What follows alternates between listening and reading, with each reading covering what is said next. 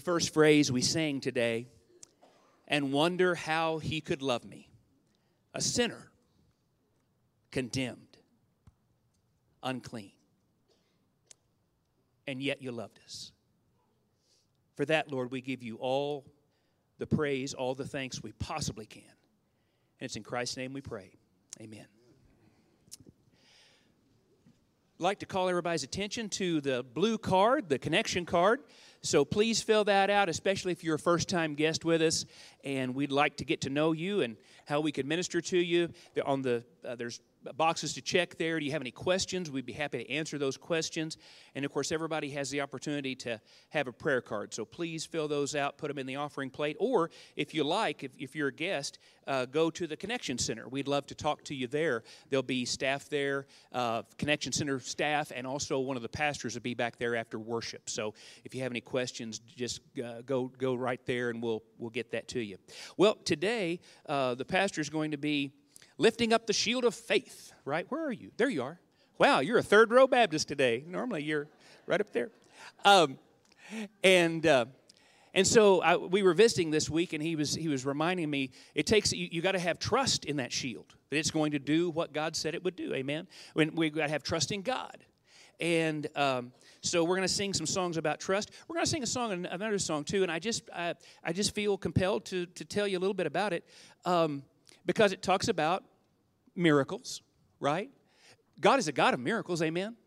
And so we're not going to be one of those denominations that says, oh, there may be some people teaching strange things about miracles, so therefore we're just going to back off and not say anything about it. No, we're going to say what the Bible says about miracles, amen? And so we'll sing a song about what God can still do miracles, and He can, and so we just praise the Lord for that. But let's sing another song about trusting the Lord.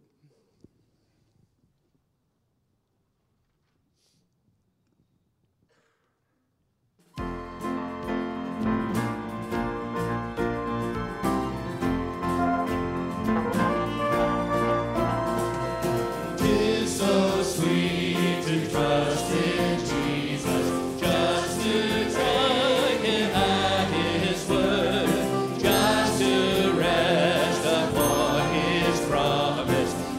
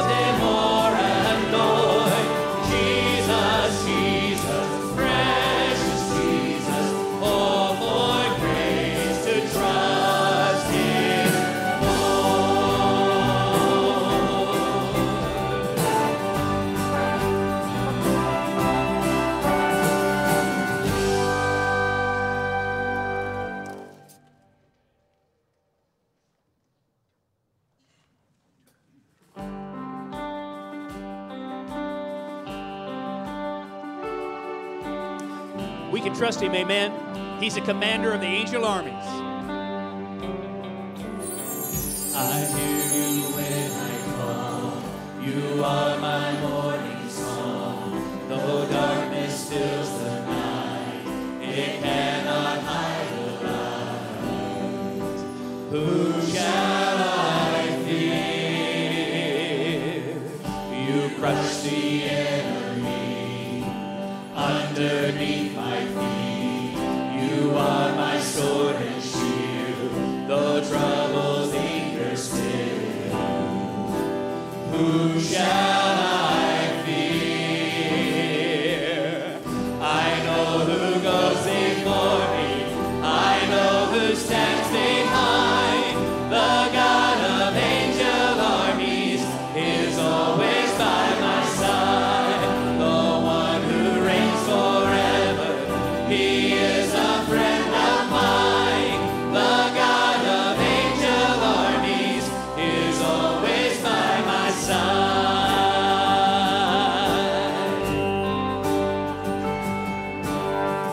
My strength is in your name, for you alone can save. You will deliver me. Yours is the victory. Whom shall I fear? Whom shall I fear? Whom shall I fear? With conviction, here we go. I know who goes before me. I know who stands behind. The God of angel armies is always by my side. The one who reigns forever, He is a friend of mine. The God of angel armies is always by my side. And nothing formed against me shall stand. You hold the whole world in your hand.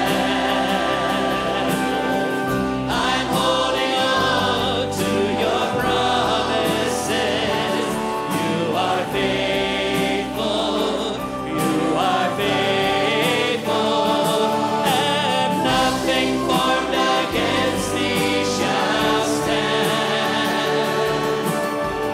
You hold the whole world in your hand. I'm holding on to your promises. You are faithful. You are faithful. You are faithful.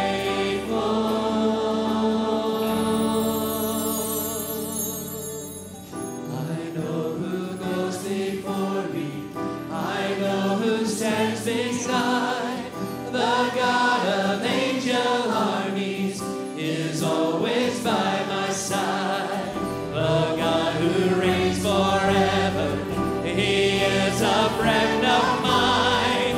The God of angel armies is always by my side. I know who goes before me.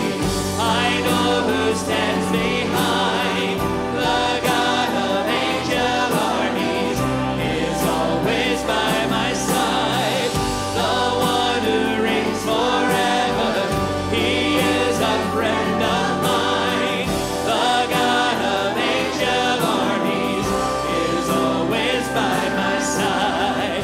The God of angel armies is always by my side.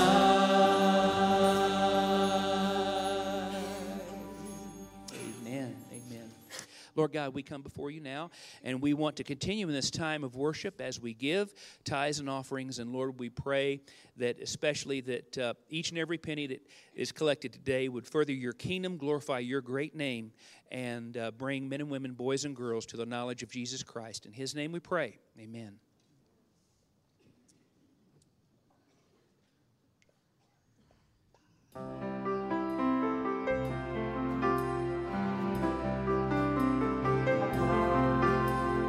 Who can satisfy my soul like you? Who on earth could comfort me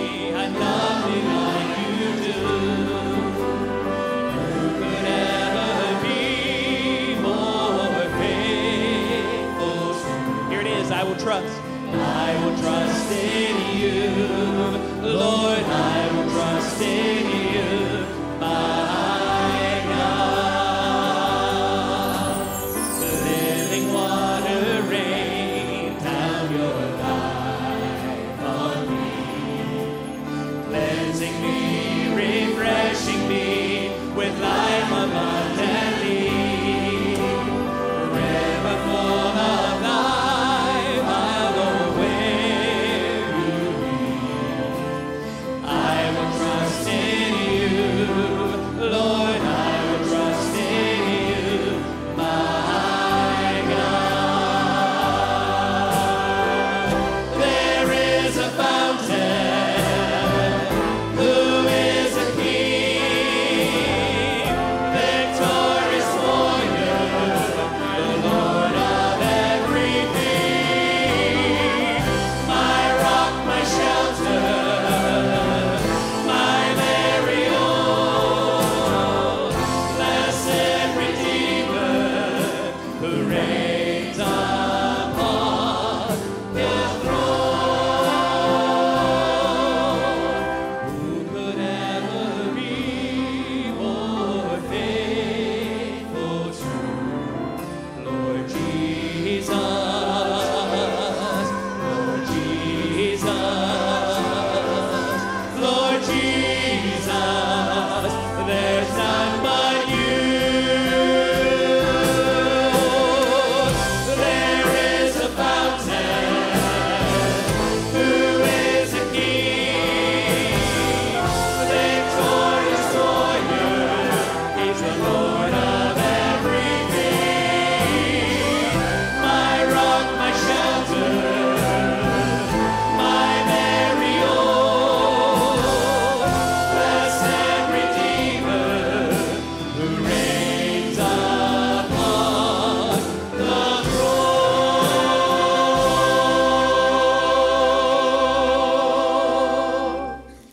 Amen. Amen. Well, let's continue to worship as we speak of our ever-present Almighty God.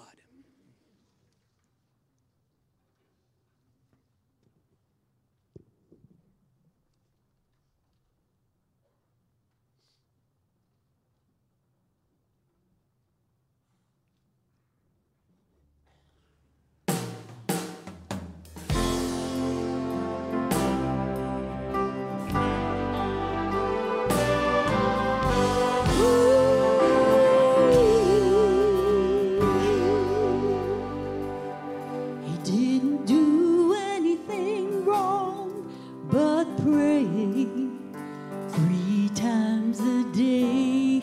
Still Daniel kept his faith. And the 3 Hebrew boys wouldn't bow. No way, no how. There was no backing down. They were willing to lay down their lives, but God in His goodness delivered right on time. He's the God who shuts the mouths of lions. Yes, He's the God who stands in the flames. When you're up against what seems impossible, remember your God. He's the ever-present Almighty God.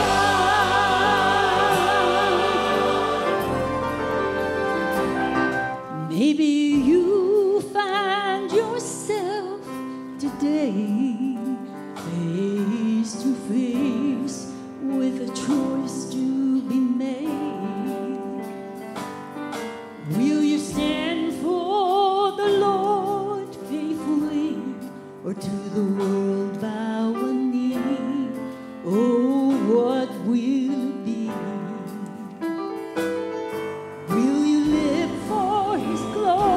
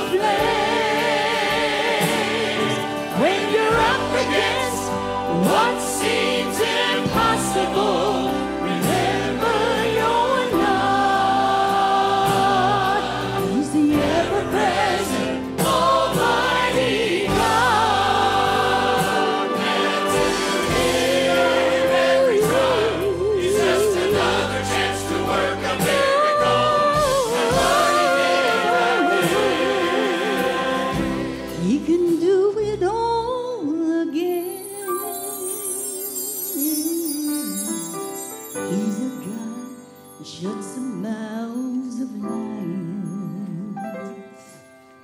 He's a God that stands in the flesh.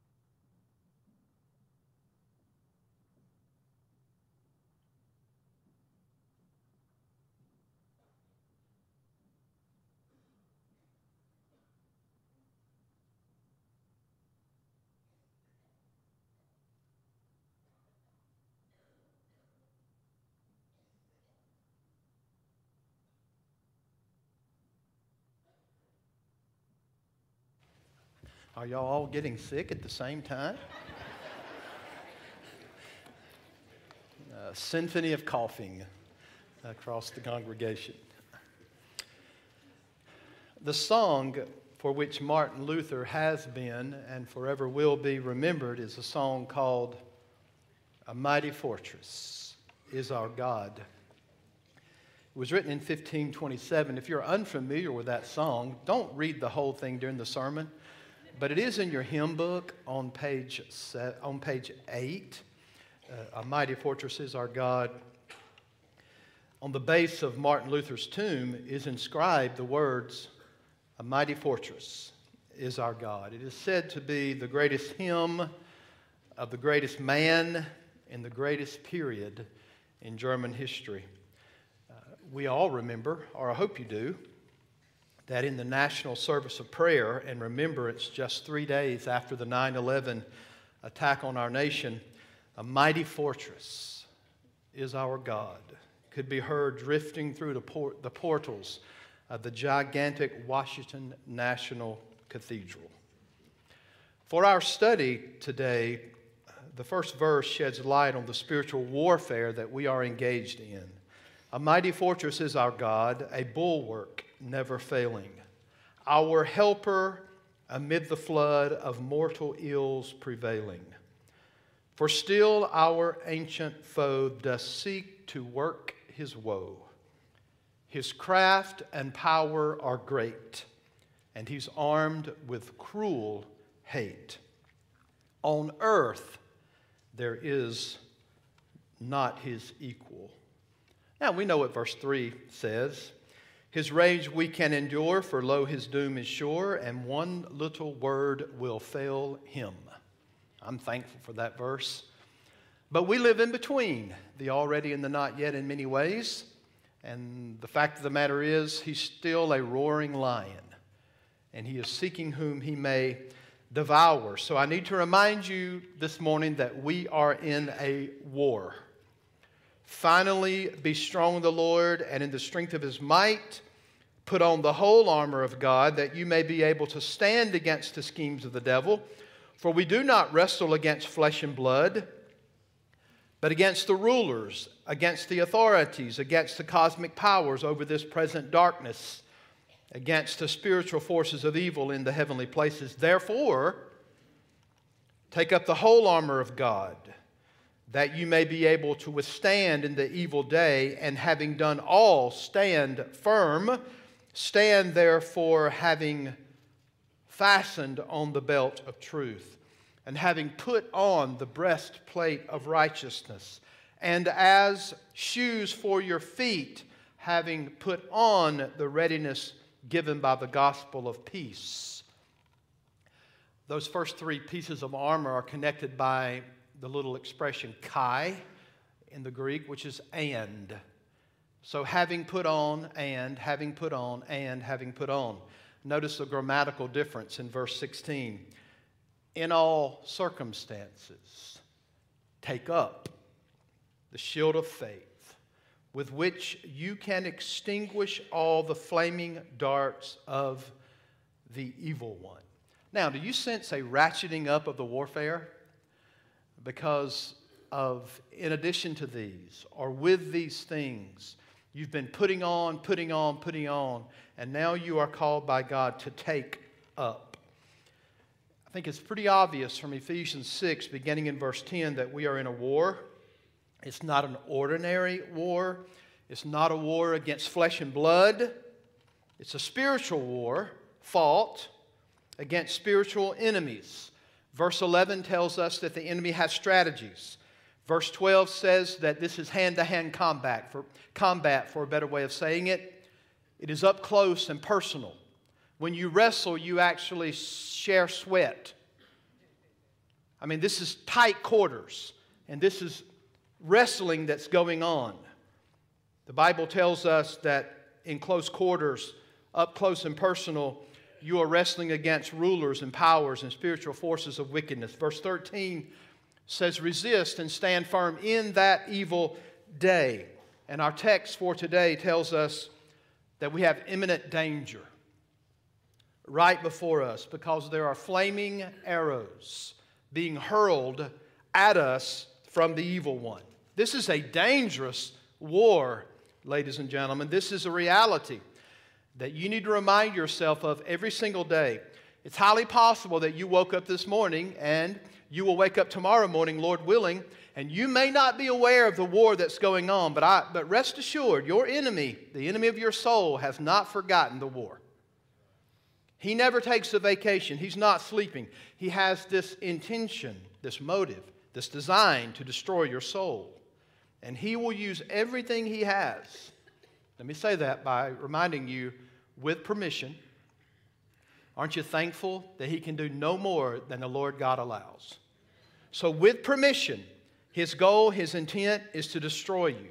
So we arrive at the fourth piece of armor, and the Word of God calls it the shield of faith.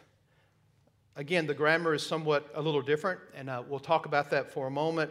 But remember the overarching point, the division: stand firm by employing the full armor of God. And we've been putting on. Now we're going to take up. Why are we going to take up this particular armor?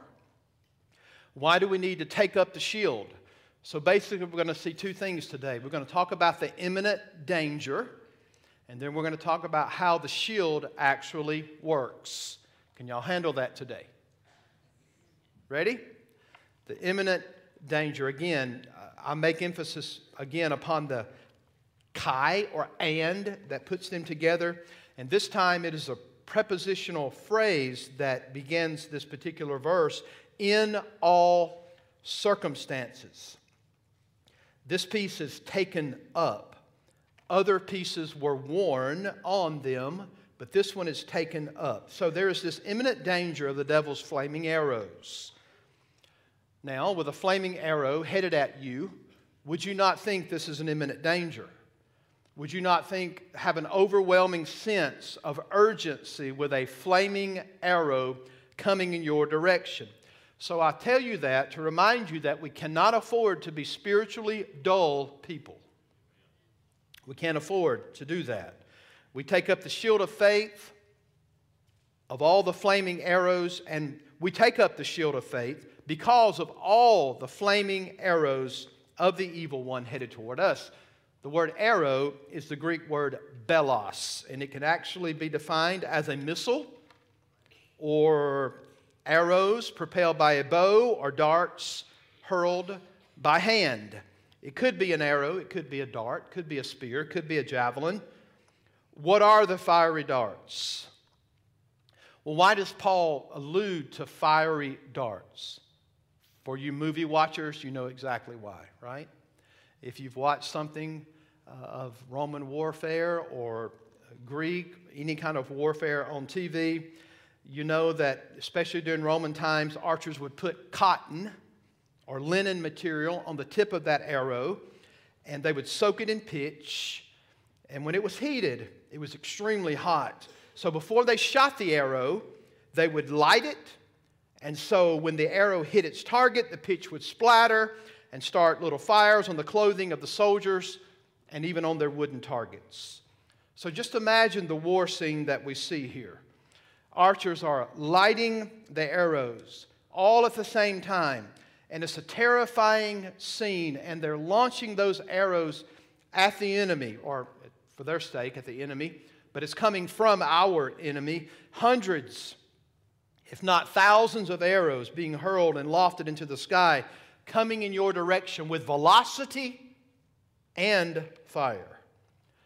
I was reading about a Roman historian who tells that these flaming arrows would be used to strike terror into the enemies or into other armies. Rightly so.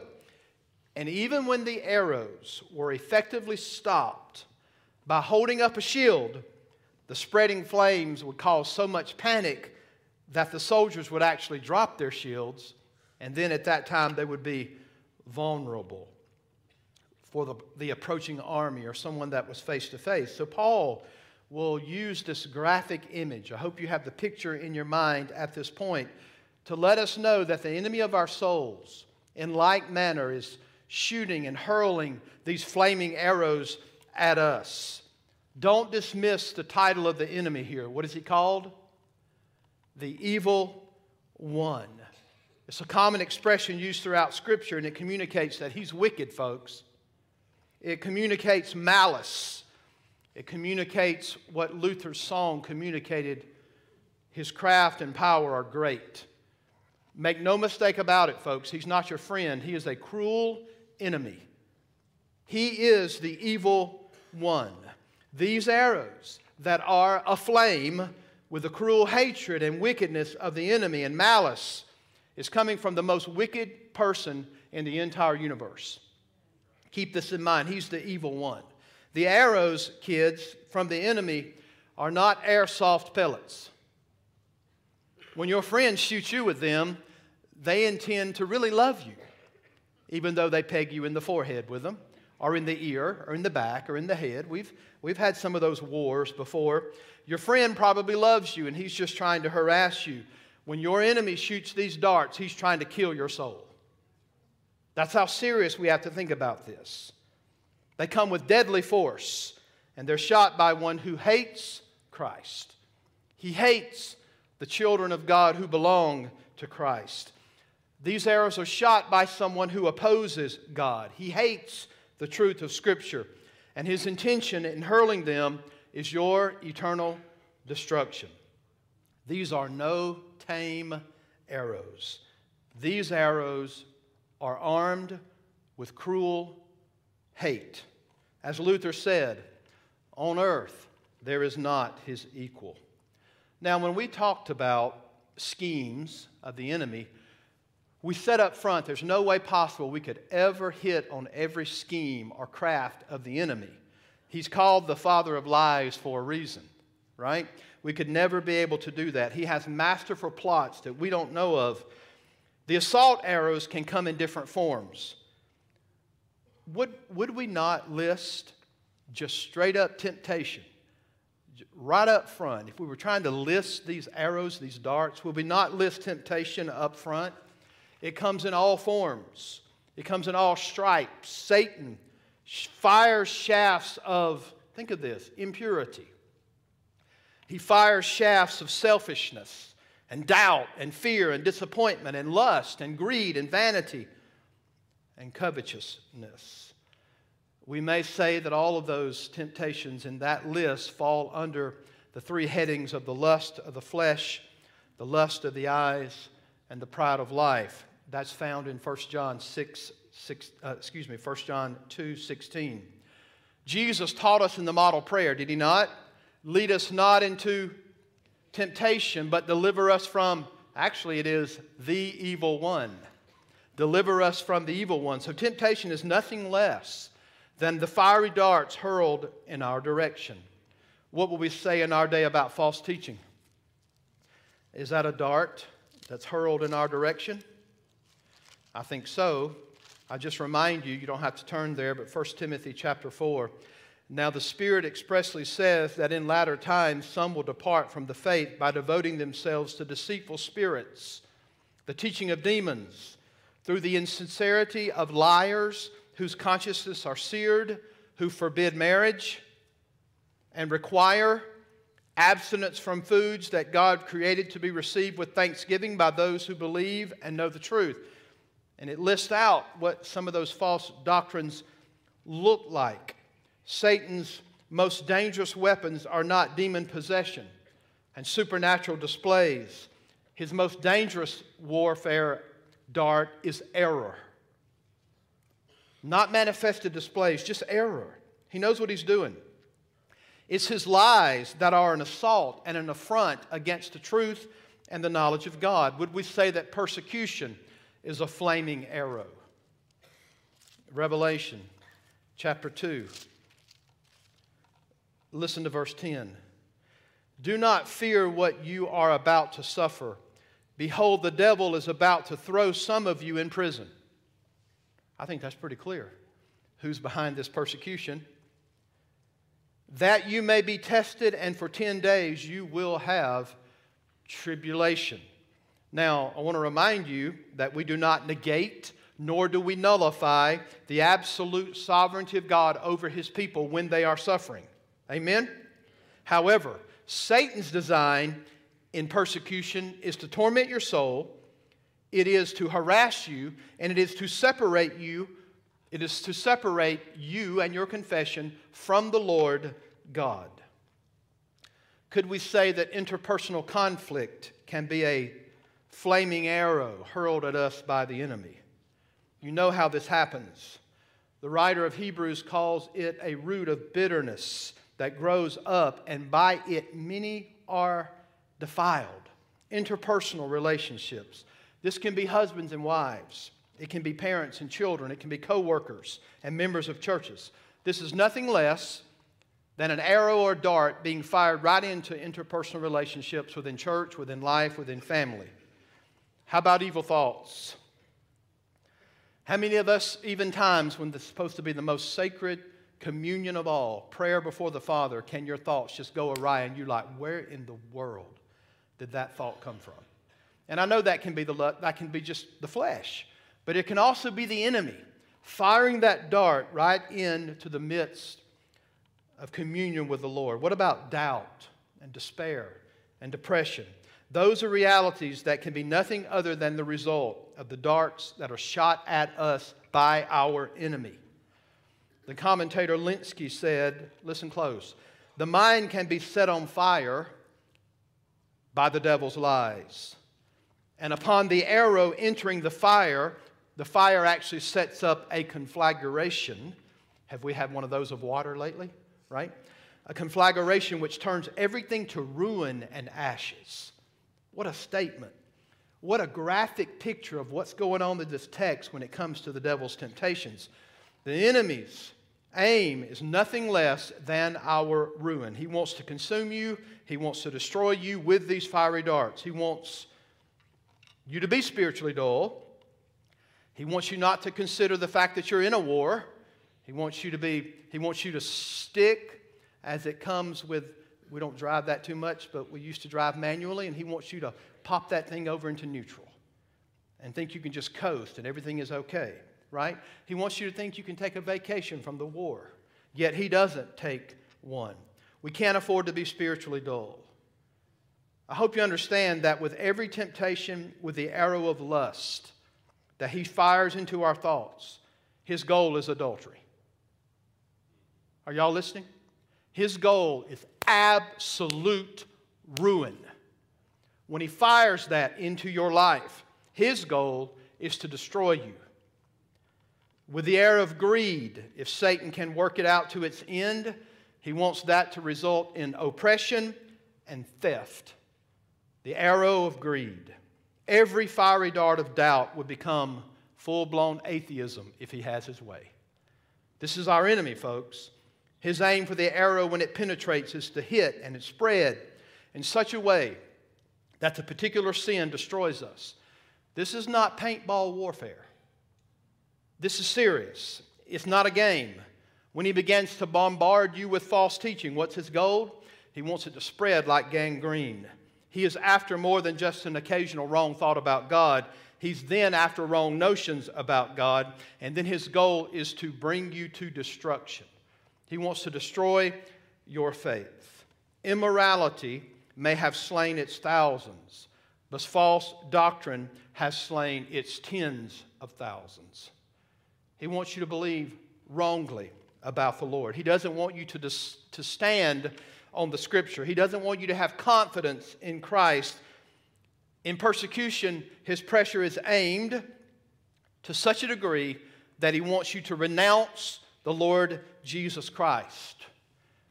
This is true in a mild sense of persecution, even at your workplace. Why? Because it's a whole lot better to keep your mouth shut. If you stand, then you're going to have your faith under fire.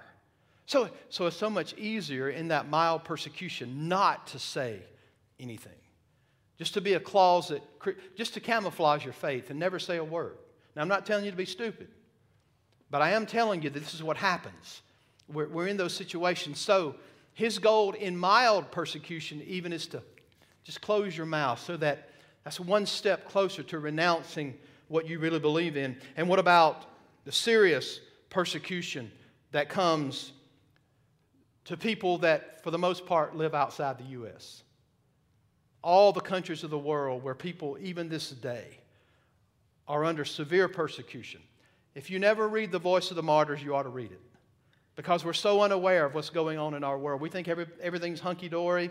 In America, where we have absolutely no persecution for the most part, if we do, it's just mild. But over there, it's the real deal. What's the enemy's goal?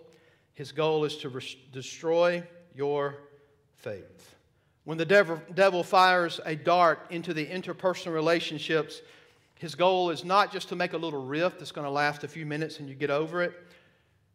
His goal is for deep penetration with that arrow that consumes and destroys. And in the end, in that interpersonal conflict, it is so filled with bitterness and hatred that you end up with the words of Hebrews 12:15, and you're cut off from the very grace of God. You say, well, that's stern teaching. I've been in a church a long time.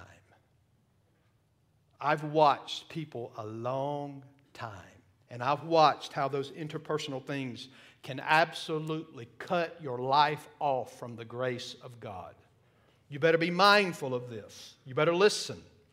There are many more darts. That dart of despair and despondency and depression.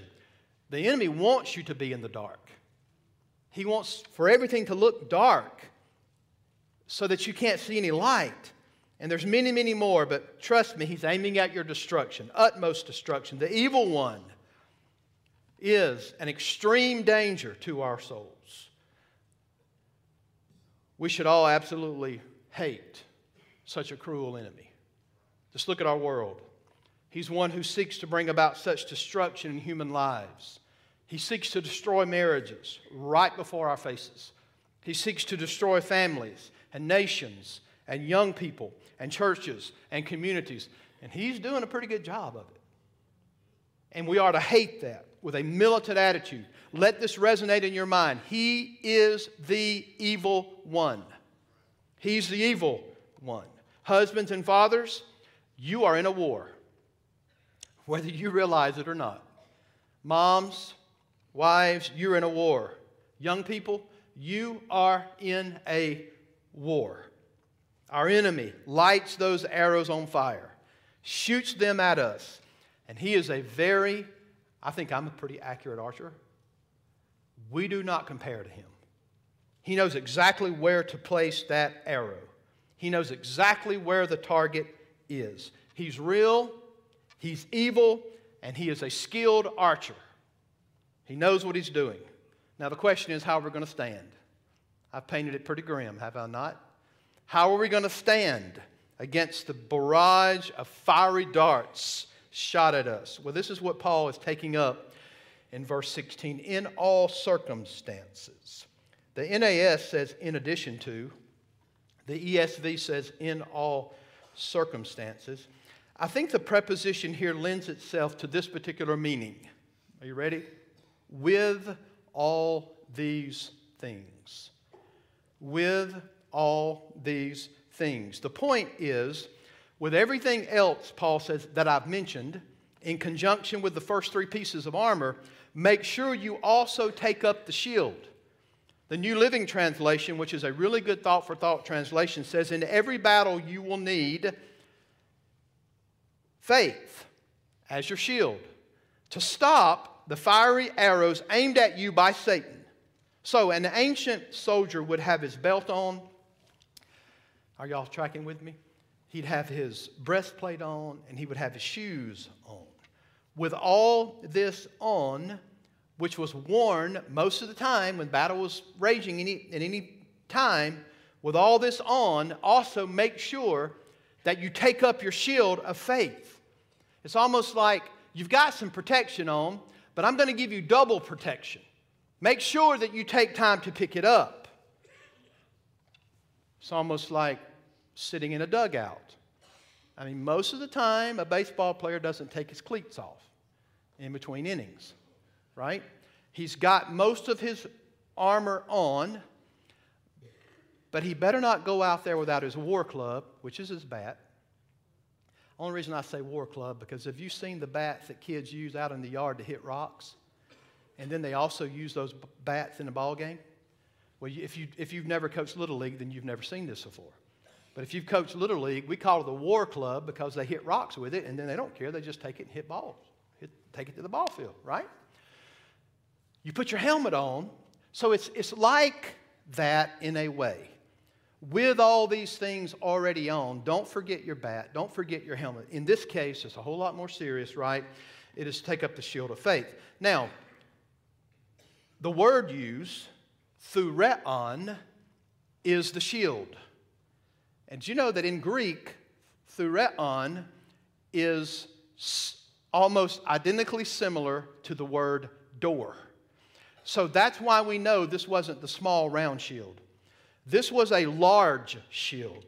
It looked, in fact, like a door. It was 4.5 feet tall and it was 2.5 feet wide. And people were smaller during those days, unless you were Goliath. And for the most part, you could put your whole body behind this, and it had concave kind of on the sides, and it wrapped around. So it was 2 pieces of wood fastened together and with stretched over animal skin or leather, and the top and the bottom were iron plates. The metal, of course, would deflect the arrows, and the leather was treated with wet-type solutions to do what? Extinguish the arrows when they hit. It was big and it was heavy. You could stick it in the ground and you could get behind it. You could actually fasten the shields together. Y'all seen this on TV? And everybody marches together with shields for protection. One of the most common metaphors in the Old Testament, particularly in the Psalms, of God Himself is the fact that He is our, fill it in, shield. Can I show you a couple of them? You have to go all the way back to the book of the beginnings to see the first one. Listen to Genesis 15:1. After these things, the word of the Lord came to Abram in a vision. Fear not, Abram, I am your shield. Praise God. Do you think Abraham needed to hear that? You better believe it. And then in the Psalms, Psalm 3:3. If you can't turn there, just listen. Write them down. But you, O Lord, are a shield about me, my glory, don't you love this verse, and the lifter of my head. And then Psalm 18, I'm just giving you a few of them. Verse 2, the Lord is my rock and my fortress and my deliverer, my God, my rock, in whom I take refuge, my shield. The Bible says, and the horn of my salvation, my stronghold. Who is it that preserves us and protects us? It's the Lord our God, the Almighty, the one who shields us. But what does Paul say is our shield in Ephesians 6:16? It says that the shield is the shield of faith. It is called a genitive of apposition. You say, why do you have to tell us that? Because grammar is important. And here's what it means. It means the shield which is faith. That's the way that it's translated in the grammar of the Greek. The shield which is faith. So we have to ask the question, are you ready?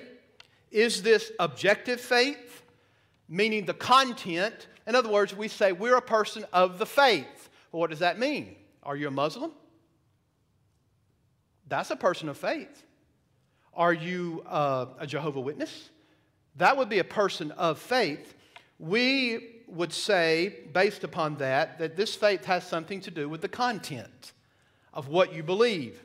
In other words, Jude 3 says to contend for the faith that was once for all delivered to the saints. Do you hear it? The faith that was once for all delivered to the saints.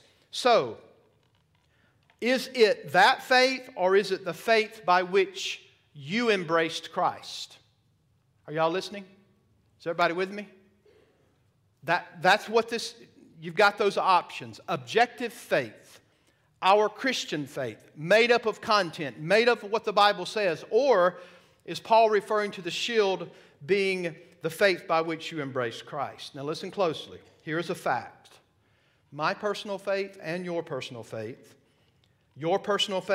is only as good as the object of your faith. That, my friends, is a fact.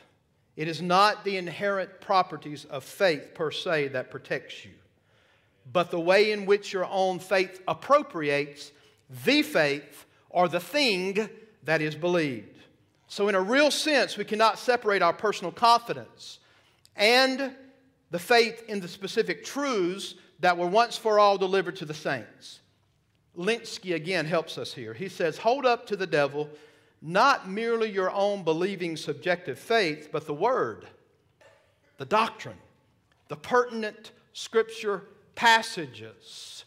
You are to hold up the objective content of the faith. Of course, also with your whole heart, believing and relying on its truth and its power. He goes on to say, you may believe with all your might, but that will not be a quenching shield. Satan will easily pierce through that, and you will be set on fire.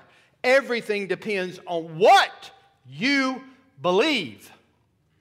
And this is where it's so important, isn't it? Everything depends on what we believe. What Paul is telling us to do with the shield of faith is for us to personally appropriate, by faith, lay hold of all that God is for us, really, in the Lord Jesus Christ. That's what you're doing when you hold up the shield. To take up the shield of faith is to lay hold of the resources of truth, which is true about God, which is true about Christ the Son, which is true about the Spirit. It's true about His Word. It's all the promises that are given in the Word of God. The Bible says in 2 Peter that you've been given all that pertains to life and godliness. Hold it up as a shield. Hold the truth of the Word of God up. So, we would have to say that this means to take those truths, personally appropriate them by personal faith. John MacArthur helps us here. He says this, to have faith is to believe God. This is the bottom line of Christian faith. He says the bottom line of everything we believe, everything we hold to, and everything we have confidence in. The whole of Christianity is obedient belief that God, in God, the Lord, and that He is a rewarder of those who diligently seek Him. That's found in Hebrews 11:6. So I would tell you that faith, the shield of faith, is the consistent application of what we believe about God into the issues of life. That's good preaching no matter who you are. Are you listening? The shield of faith is the consistent application of what we believe about God into the issues of life. If you don't trust Him, then you don't know Him well enough, folks. Let me just go ahead and tell you. If you don't trust Him, then you don't know Him well enough. The more you know God, the more you meditate on His person through praying, and the more you meditate on His person through praying, the more you will trust Him. Martin Lloyd-Jones says the same thing. Listen to what he says. Of course, faith includes what you believe, but faith never stops at mere intellectual assent and belief. Faith is always practical. Faith always applies the truth. Faith always points to God and to the character of God. He is the one upon whom we can rely. Faith points to all of His promises, and the Bible is full of them. So get to know them, and then you will be able to hold up the shield of faith. Is this making sense? I hope it is for you. The moment the enemy comes and the darts start flying around you, you will be able to hold up a statement of Scripture. That's why you got to know the Word, folks. You hold up a statement of Scripture. You hold up the promises of God. You hold up a truth that will always be true, and God will always be faithful to it. Why? Because our God is unchangeable. He's the same yesterday, today, and forever. So what you are to hold up when the enemy slings his arrows your way is not just, hey, I'm a person of faith, back off. You are to, by faith, hold up the truth once delivered to the saints. You are to hold up, thus saith the Lord. You are to hold up full, objective truth before the enemy. You do this, and Paul says you'll be able to extinguish all the fiery darts of the evil one. How does the shield work? When those arrows come flying, there's this barrage, and the enemy's trying to whip you, and he's trying to wipe you out. The Bible says, take up that shield of faith in order to stop the arrows and to extinguish them.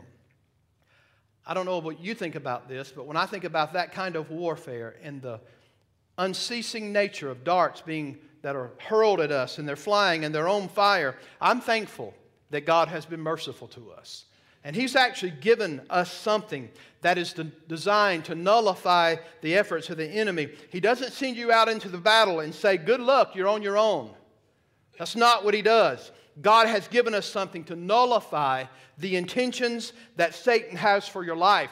You can't survive without the Word of God. Understand this. It's almost like Jesus would remind us, any man going out to battle, will he not first count the cost? I hope you have counted the cost in what it means to be a child of God. And so, if you're a follower of the Lord, then this ends up being so critical as we consider how wicked our enemy is. We consider the evil one. We consider cosmic warfare. We consider that his aim is for the destruction of our souls. God has given you something to nullify everything that the devil can throw your way. What is it to hold up the shield of faith? It is that you don't panic and you don't stop and think, I don't know what I'm going to do. You put your focus on God. You put your focus on the Lord. That means your focus has to be on Christ, not on the fiery arrows. Your focus has to be not on the intention of the enemy, but your focus needs to be all that God is in you through Christ Jesus the Lord. At this point, you need to have tunnel vision, right? You have tunnel vision and you focus on the character of God. You focus on the attributes of our God. You focus on God's work. You have a focus with a posture that is relying upon God and God alone. That's what you have to have. When we're holding up the shield of faith, we are in a sense holding up that God has promised all these things. He has given us every spiritual blessing in the heavenly places in Christ Jesus. We hold those things up. This means that we latch on to Christ. No need to panic. No need to run. No need to cower down. Hold up the shield of faith and focus on all that God is for you in Christ. Now, here's the fundamental problem that develops at this point. If you're in the midst of this warfare and all you have ever been taught in church is that the Bible is all about you, then you're in trouble. And unfortunately, that's what we're seeing in our day. Well, we've seen it for years, but we're really seeing this in our day. That Christianity and the Bible is all about us. What book are y'all reading? Because the book I'm reading is all about God. And that has to be the focus. And I hate to break your heart, but the Bible's not all about you. It's about primarily God. And it is about what God has done for sinners. And that's called the gospel. The gospel is not a help-wanted picture on the doorway of heaven. The gospel is what God does for sinners. We need to get this straight. So, if you're to hold up the shield of faith, then you need to get into the Word of God and you need to start asking questions. What is God like? Who is He? What has He promised to be for His people? When Satan hurls his arrows at you, the character of God and His providential grace and care over your life is of utmost importance. If you don't believe He's in control, you're in trouble. Just like in Job's case, right? If you want to read how maybe he didn't respond always the best time, but his wife says, why don't you just curse God and die? Aren't you thankful for them women like that? No, I'm kidding. But for that one, but she said that to him.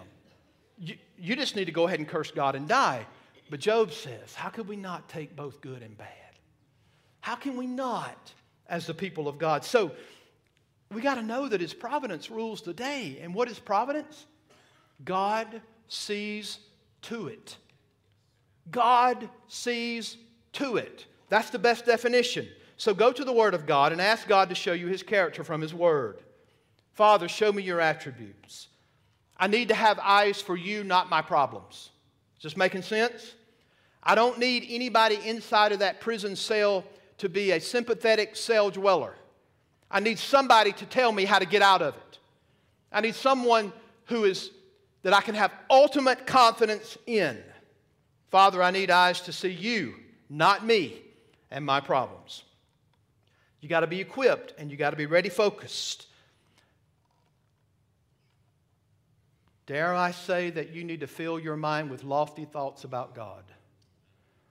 It's well been said, God created man in His own image, and we've since tried to return the favor. We have. But understand, you need to have lofty thoughts about God. Read books. If you're going to, you can get it out of the Bible. But if you're going to read books, read good books. Like Knowing God or Knowledge of the Holy. Read books that fill your mind with lofty thoughts about God, not human thoughts about God. Read books that have a Godward thought process about the God that we belong to. I want to remind you, the more you know of Him, the more effective your shield will be. A small view of God. Does the Bible present Him that way? The Bible presents Him as inexhaustible. The Bible presents Him as unsearchable in all His ways. I'm telling you, a small view for God does not make for a very good shield. A God of open theism is a lousy shield. And you say, what in the world is that?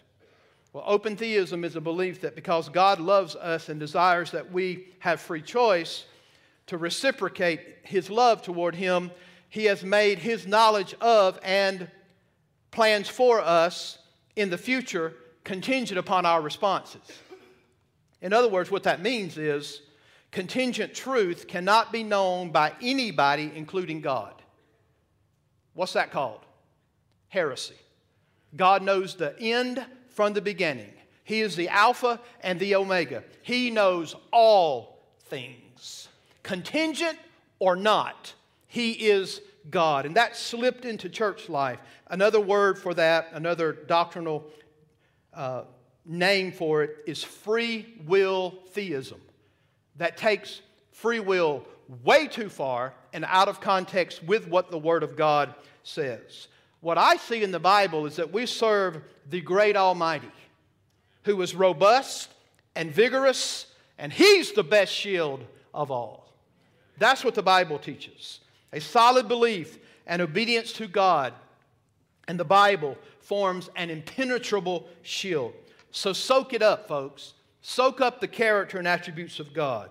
You realize that He is your shield and your glory, and He's the lifter of your head. When the fiery darts come in, hold up what you know to be true about Him and do so in faith. This means that your belief in God and His promises must be appropriated. You've got to apply it to your life. And so when the darts come flying in and the enemy comes out to destroy you, you hold up and preach the faith to yourself by faith. You preach it to yourselves. It's to hold up and preach to yourself the glorious truths about Christ and the gospel and God in Christ for you. Own these realities in your own life through prayer. We're going to talk about prayer. It's coming up in this text, but I'll go ahead and tell you up front. You have to own these realities in prayer. When the darts come in, hold up the shield of Psalm 119:68. You are good, and you do good. If you've never had a time of the dark, frowning providence of God upon your life, then I've got news for you. You will. And folks, if you don't believe in the midst of that our God is good and does good, then you're not going to do too well. He is good, and you do good. The truth of God's goodness can extinguish the fiery dart from the enemy. Again, if you've never gone through that, you don't know what it's like to say, God, you are so good, and you do good. Father, in the midst of this, I have complete confidence that you do good. And you hold up that shield of faith, and by God's mercy, you make it through another day. Because God is good, and He does good. Let me tell you about a real thick shield. Romans 8:28. That's a thick shield. Lord, I don't know how this is going to turn out. And that's why you're God and I'm not. But I'm going to trust you. Why? Because you say in your word in Romans 8:28, which is a thick, heavy shield. We know that all things work together for good, to them that love God and to those who are called according to His purpose. And we say to the Father, we love you, and we're called according to your purpose, and we don't know exactly how this thing is going to work out, but we trust you. We trust you. Hold up the shield of Romans 8:32. You may not be as familiar with that one, but listen to the Word of God. 8:32. He who did not spare His own Son. Let that seep into the mind, in your mind. He who did not spare His own Son, but gave Him up for us all, how will He not also with Him graciously give us all things? Lord God, we say to Him, when that fiery dart comes into us, it has nothing compared to the sin, my sin that placed you on the cross, my sin that you bore in your body on the tree. Father, you did not spare your own Son, but you gave Him up freely because of my sin. How will you not with that get me out of this mess from the enemy? Take care of me. What great verses. If you took care of my sin through Christ on Calvary, you can stop this one fiery dart. And He can. How about Lamentations 3? What does the Word of God say there for us? Right now I can't find it.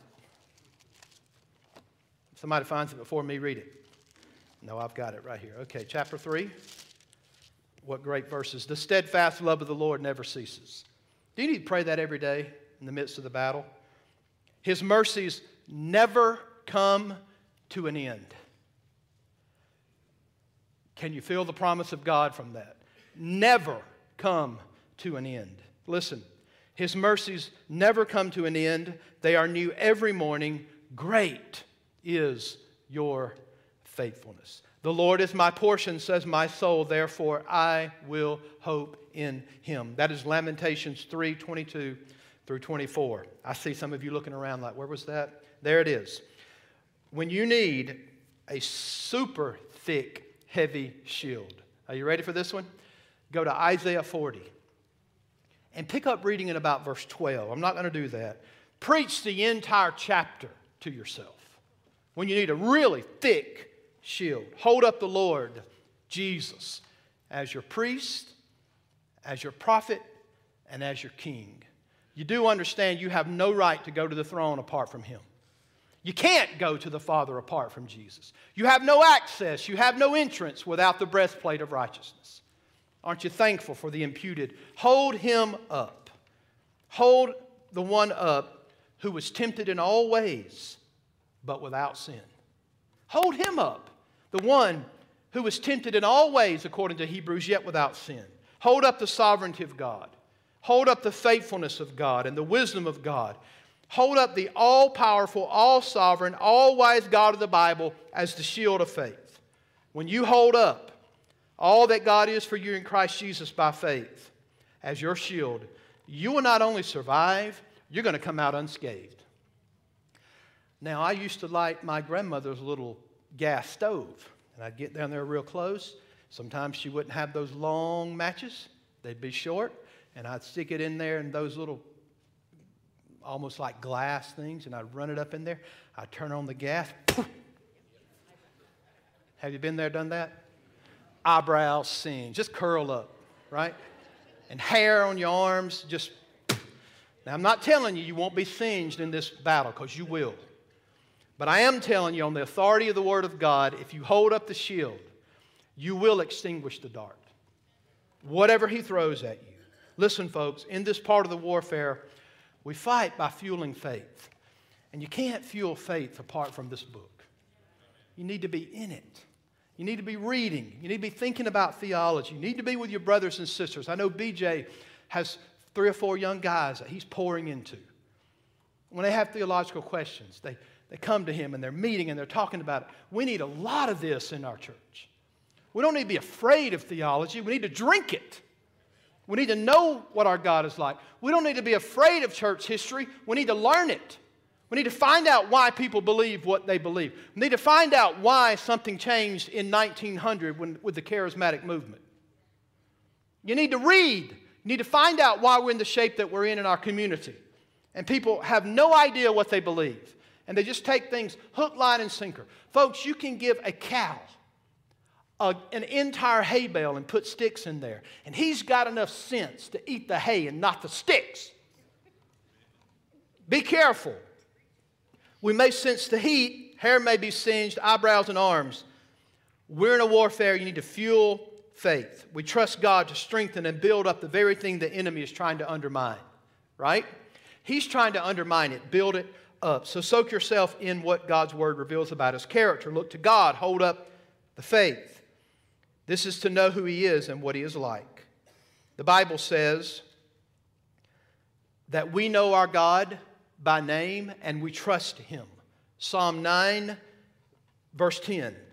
Daniel 11:32 says, the people who know their God shall stand firm and take action. You notice how this is talking about who God is. And again, He is cruel. He's armed with cruel hate, and on earth there is no equal. Yet we don't confide in our own strength, right? We don't. We trust the character of God. So, again, some of you may feel this warfare every minute. You know full well what's going on. Some of you may feel like you're on a vacation. In either case, I'm warning you, you better be ready. If you're saved, you better be ready. The fire arrows will come, and they have death and destruction written all over them. We shoot arrows that have Easton. We shoot arrows that have, what else, Jesse? Help me. Yeah, gold tip. I'm telling you, on his arrow, death and destruction. It's written on every single one of them. So on the authority of God's Word, today, do what the Bible says. Take up the shield of faith. Look to our God. Depend on Him. Trust in Him. Bank your hope in Him. Let Him be a shield about you, as the Bible says. And let His truth extinguish the arrows designed to destroy you. And here's what we're going to find out. Are you ready for this one? I love Romans 8. But here's what it said. Here's what I know. When it's all said and done and you stand in glory, here's what you're going to know. Know in all things, all these things, we are more than conquerors through Him who loved us. For I am sure that neither death, nor life, nor angels, nor rulers, nor things present, nor things to come, nor powers, nor height, nor depth, nor anything else in creation will be able to separate us from the love of God which is in Christ Jesus our Lord. Amen. Right? That's where the rubber hits the road. And I promise you, if you're a believer, the only way you will conquer is through the one who loved you. So if you're lost today, I want to remind you, you're not really in this particular battle. Because to be against, you're either for him or against him. But if you're saved, you're in this battle. Take up the shield. If you're lost today, only Jesus can satisfy your deepest need. Only Jesus Christ himself. Only he can satisfy. He's the treasure that the man found in the field and sold everything he had to go back and purchase that field. I'm just telling you, he's the treasure. The Bible teaches that there's no other name given under heaven among men whereby we must, not can, maybe will, but must. You must be saved only through Jesus Christ. Amen. Father, thank you for your word today. And Lord, I pray that this has helped. Some of us have been in this battle for 65 to 70 years. Some of us have probably been in this battle for 80 years, considering the age of some of the people in our church, maybe 90 years. Lord, there's different degrees of understanding. There's different degrees of fighting the fight of faith. Lord, would you help us as a church to take up the shield of faith? We have that breastplate. We have that belt of truth. We have our feet shod with the preparation of the gospel. We need to pick up the shield. Total belief and trust in the sovereign God of the universe. Lord, we trust you. We hold up the word of God. We put it to memory. We think about verses like the Psalms that remind us that your word is a lamp unto our feet. We hide it in our hearts that we will not sin against you. We take the objective truth of the word of God and we appropriate it to life, the issues of life, consistently, not becoming spiritually dull, not taking a day off in the warfare, but being mindful that we have an enemy. God, give us wisdom to see the dart as it's approaching. Hold up the shield. Extinguish it. Lord, your glory is at stake, and your great name is at stake. God, help us to honor your great name. In Jesus' name we pray. Amen. Let's stand and sing, Take Up Thy Cross. Take up thy cross and follow me. I heard my Master say, I gave my life to ransom thee. Surrender your all today. Wherever he leads, I'll go.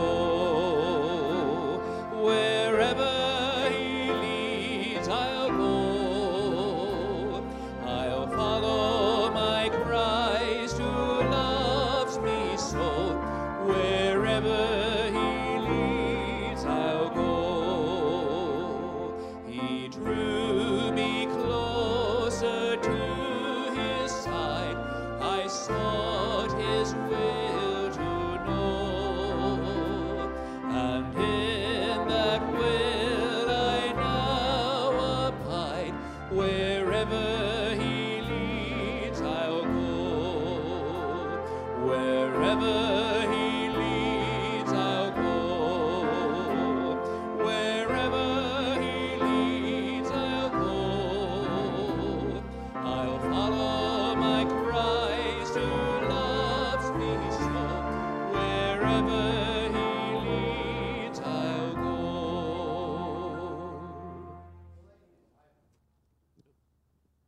Okay. Oh, there, I wasn't all the way clicked on. Some of you are glad. No. Thank you for attentiveness to the word. I didn't see a whole lot of sleepers today. But I write your name down. And one of these days, at some dark place, I'm going to spring out and just scare the life out of you and say, wake up in my sermons. No, I'm just glad that no one in the balcony has pulled a Eutychus. And as the preaching of the word was going on in the book of Acts, someone, Eutychus, fell from the balcony. I am not Paul. So if you fall, you're dead. All right? I think others need to realize they're not the apostles either.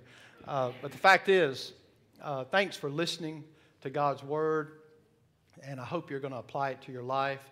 I think it's an exciting day to be a part of this particular body. I believe that. We had 40 people in our new members class on Wednesday night. It's so exciting to hear people hungry for the Word. I don't know if they'll continue to stay after I get through the 4 lessons, but the fact is, God is good, and we thank the Lord for working. Keep the gospel at the forefront of your mind. People need to hear about Jesus. Watch for those just falling into the orbit of the grace of God and finding yourself right there in front of someone, and they just lay it all out there to you, and all you got to do is share Christ right there. Don't miss those opportunities. Amen. They're there. God has orchestrated that in such the way. We just need to let our obedience connect with His providence. We need to do that. Amen. All right, Brother David, I saw Don back there circling. Everything okay? All right. I thought there was an announcement. All right. God bless you. Have a wonderful day.